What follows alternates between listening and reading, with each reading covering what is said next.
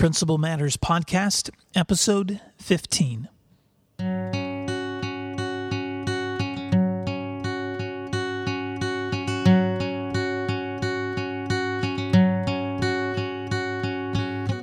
Hi, this is William D. Parker. I'd like to welcome you to Principal Matters Podcast, the School Leaders Podcast, where my goal each week is to provide insights, inspiration, and tips for school leaders for improving their own service in their school community. Thanks for joining me today. If you want more resources for school leaders, you can check out my website at williamdparker.com. And if you subscribe to receive my weekly email updates, you will receive a free ebook called 8 Hats, Essential Roles for School Leaders. I would love to share that information with you, so please check it out there. I'm so excited today to be able to share with you some lessons from a fantastic book that I've been able to finish recently. Often when I'm taking long road trips, whenever there's a break or my family and I can travel to see family or friends, I love to put in an audiobook and listen on those drives. My family lives in West Tennessee, which is usually around a 10-hour drive for us.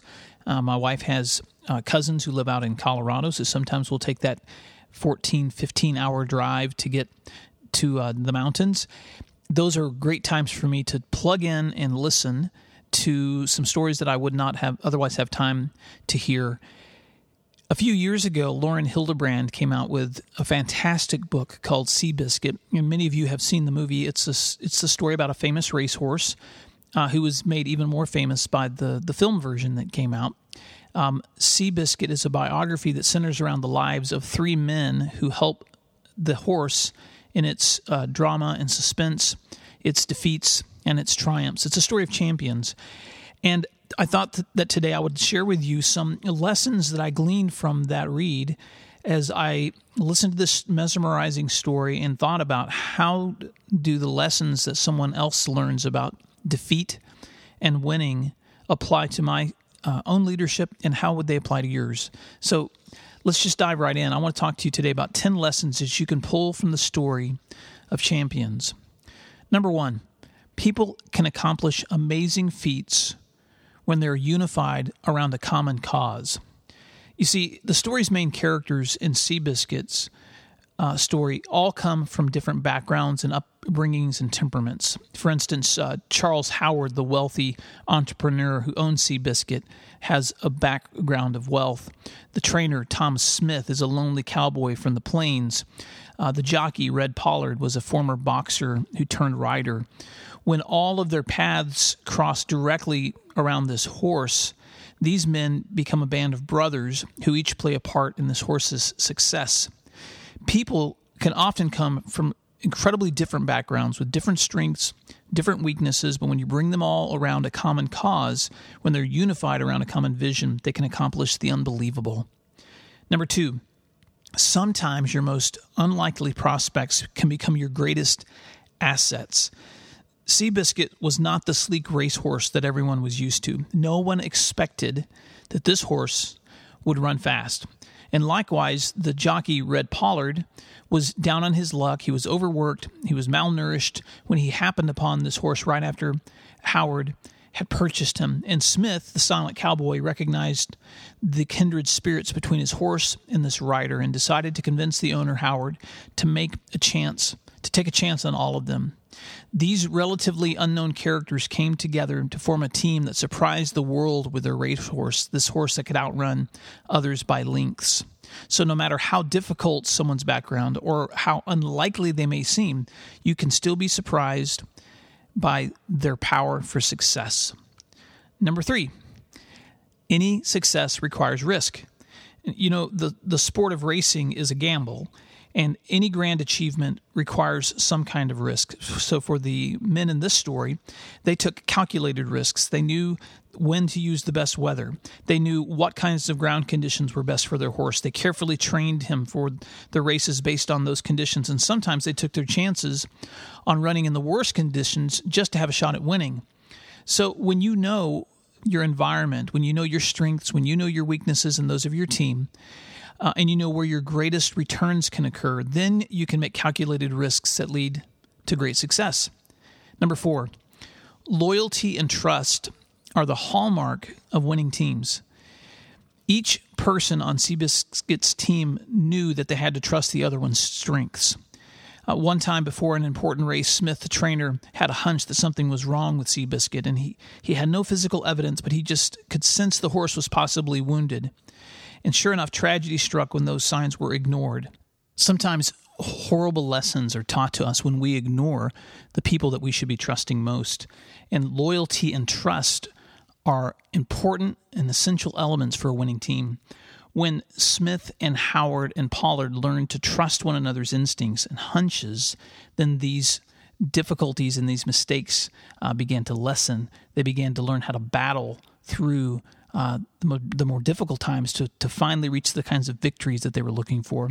So as you learn to rely on the strengths of those around you and you rest in the roles where you're best and trust one another's instincts, you can develop a winning team. Let me just take a side note for a second and say that in your school team, whether that's your assistant principals, whether that's other directors, whether that's department chairs or lead teachers, learn how to rely on each other's strengths, because there are going to be people who are better at some things than others. So learn to trust one another in those areas where you're stronger. Number 5. Believing and acting on dreams is what separates fantasies from realities. I know that victory isn't something that you think about when it comes to your school community, but learning and seeing students achieve is one of those goals that we should all be reaching for. And as you look at other people's lives who have achieved victories or who have been champions, there are some lessons that they can teach us. Howard's team dreamed of winning, but their actions that they took were the results of their imagination, their creativity, their planning, and their execution. Everything that they did was done with an end goal in mind. Their training, their practices, their competitions, all of those things were done with an end goal in mind. And so Seabiscuit embodied the same competitiveness that they had. Don't be afraid to dream. As long as you follow dreams with wise actions, then you're poised for turning your ideas into great accomplishments. So dream big. Number 6, publicity is a great tool for motivating support for your cause. One of the reasons that Seabiscuit became so famous was because of the national sensation that he created, and his owner was really one of the causes for that. He was a master with the press. He let them participate in his successes. He allowed enough distance between them and his racehorse to keep them hungry for what was happening. He used publicity in a great way to celebrate the successes and allow others to celebrate with him. So think about that in your own situations. If in your school, for instance, wonderful things are happening, then make sure you're getting the publicity that it deserves. There's nothing wrong with other people knowing the great things happening at your school. Celebrate those things and publish them. Number 7, losing a battle doesn't mean that you've lost the war. One of the greatest things about the story of Seabiscuit was that there were so many grueling defeats. Red Pollard had so many injuries. He had to be replaced more than once while he recovered. Seabiscuit knew the pain of being outrun, the agony of being injured, the difficulty of rehabilitation. But this team kept their eye on their ultimate goal, and with defeat after defeat, they not only continued to try, but as a result of trying and risking and reaching for more, they were able to finally reach the ultimate goals that they were shooting for. So losing isn't always bad. Learn what you can learn. Learn lessons from those mistakes. Number 8, sometimes your greatest defeats become your greatest opportunities. So just as I was saying in that last point, it's likely that Seabiscuit would never have achieved as much as he had won if he didn't earlier have defeats. And the lessons that we learn through defeat are often what pushes us and gives us more strength. So sometimes the open doors that you're looking for are the direct result of when you struggle. So don't forget to look at your struggles as ways for opportunities, because there could be something incredible getting ready to happen because of the difficulty that you're going through. Number 9, success is contagious. As one of the most famous athletes in the world, Seabiscuit, even as a horse, became the emblem of the underdog hero for this American audience.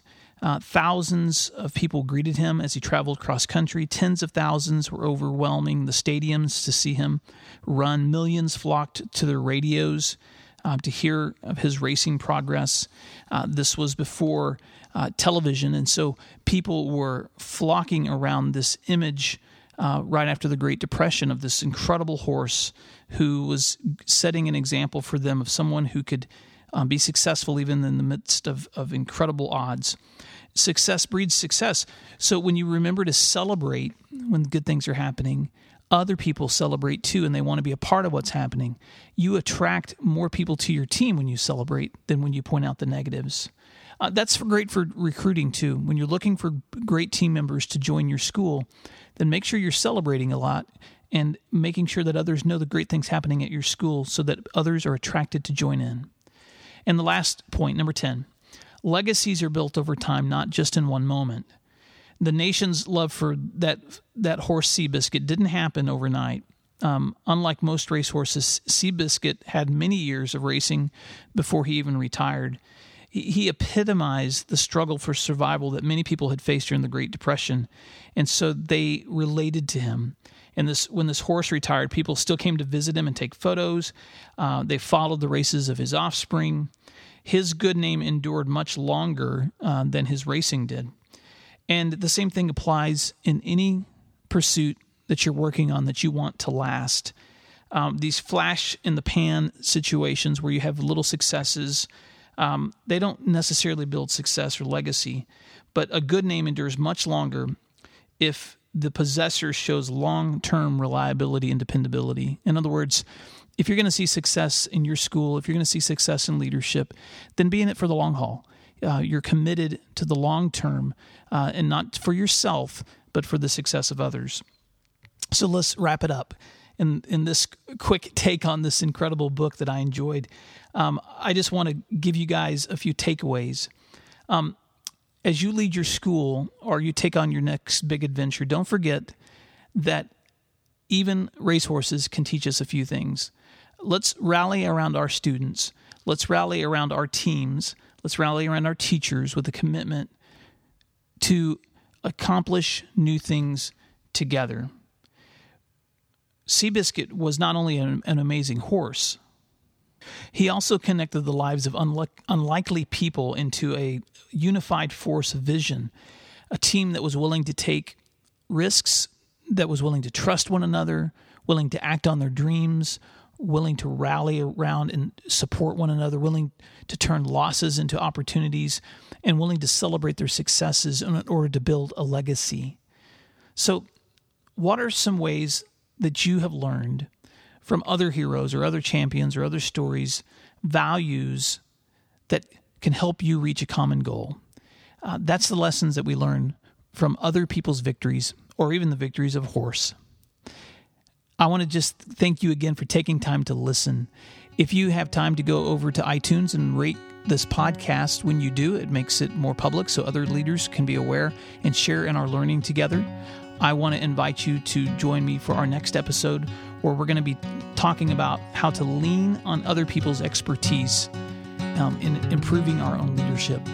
Thank you so much. Don't forget today that what you do matters. I look forward to talking to you next time. Have a fantastic day.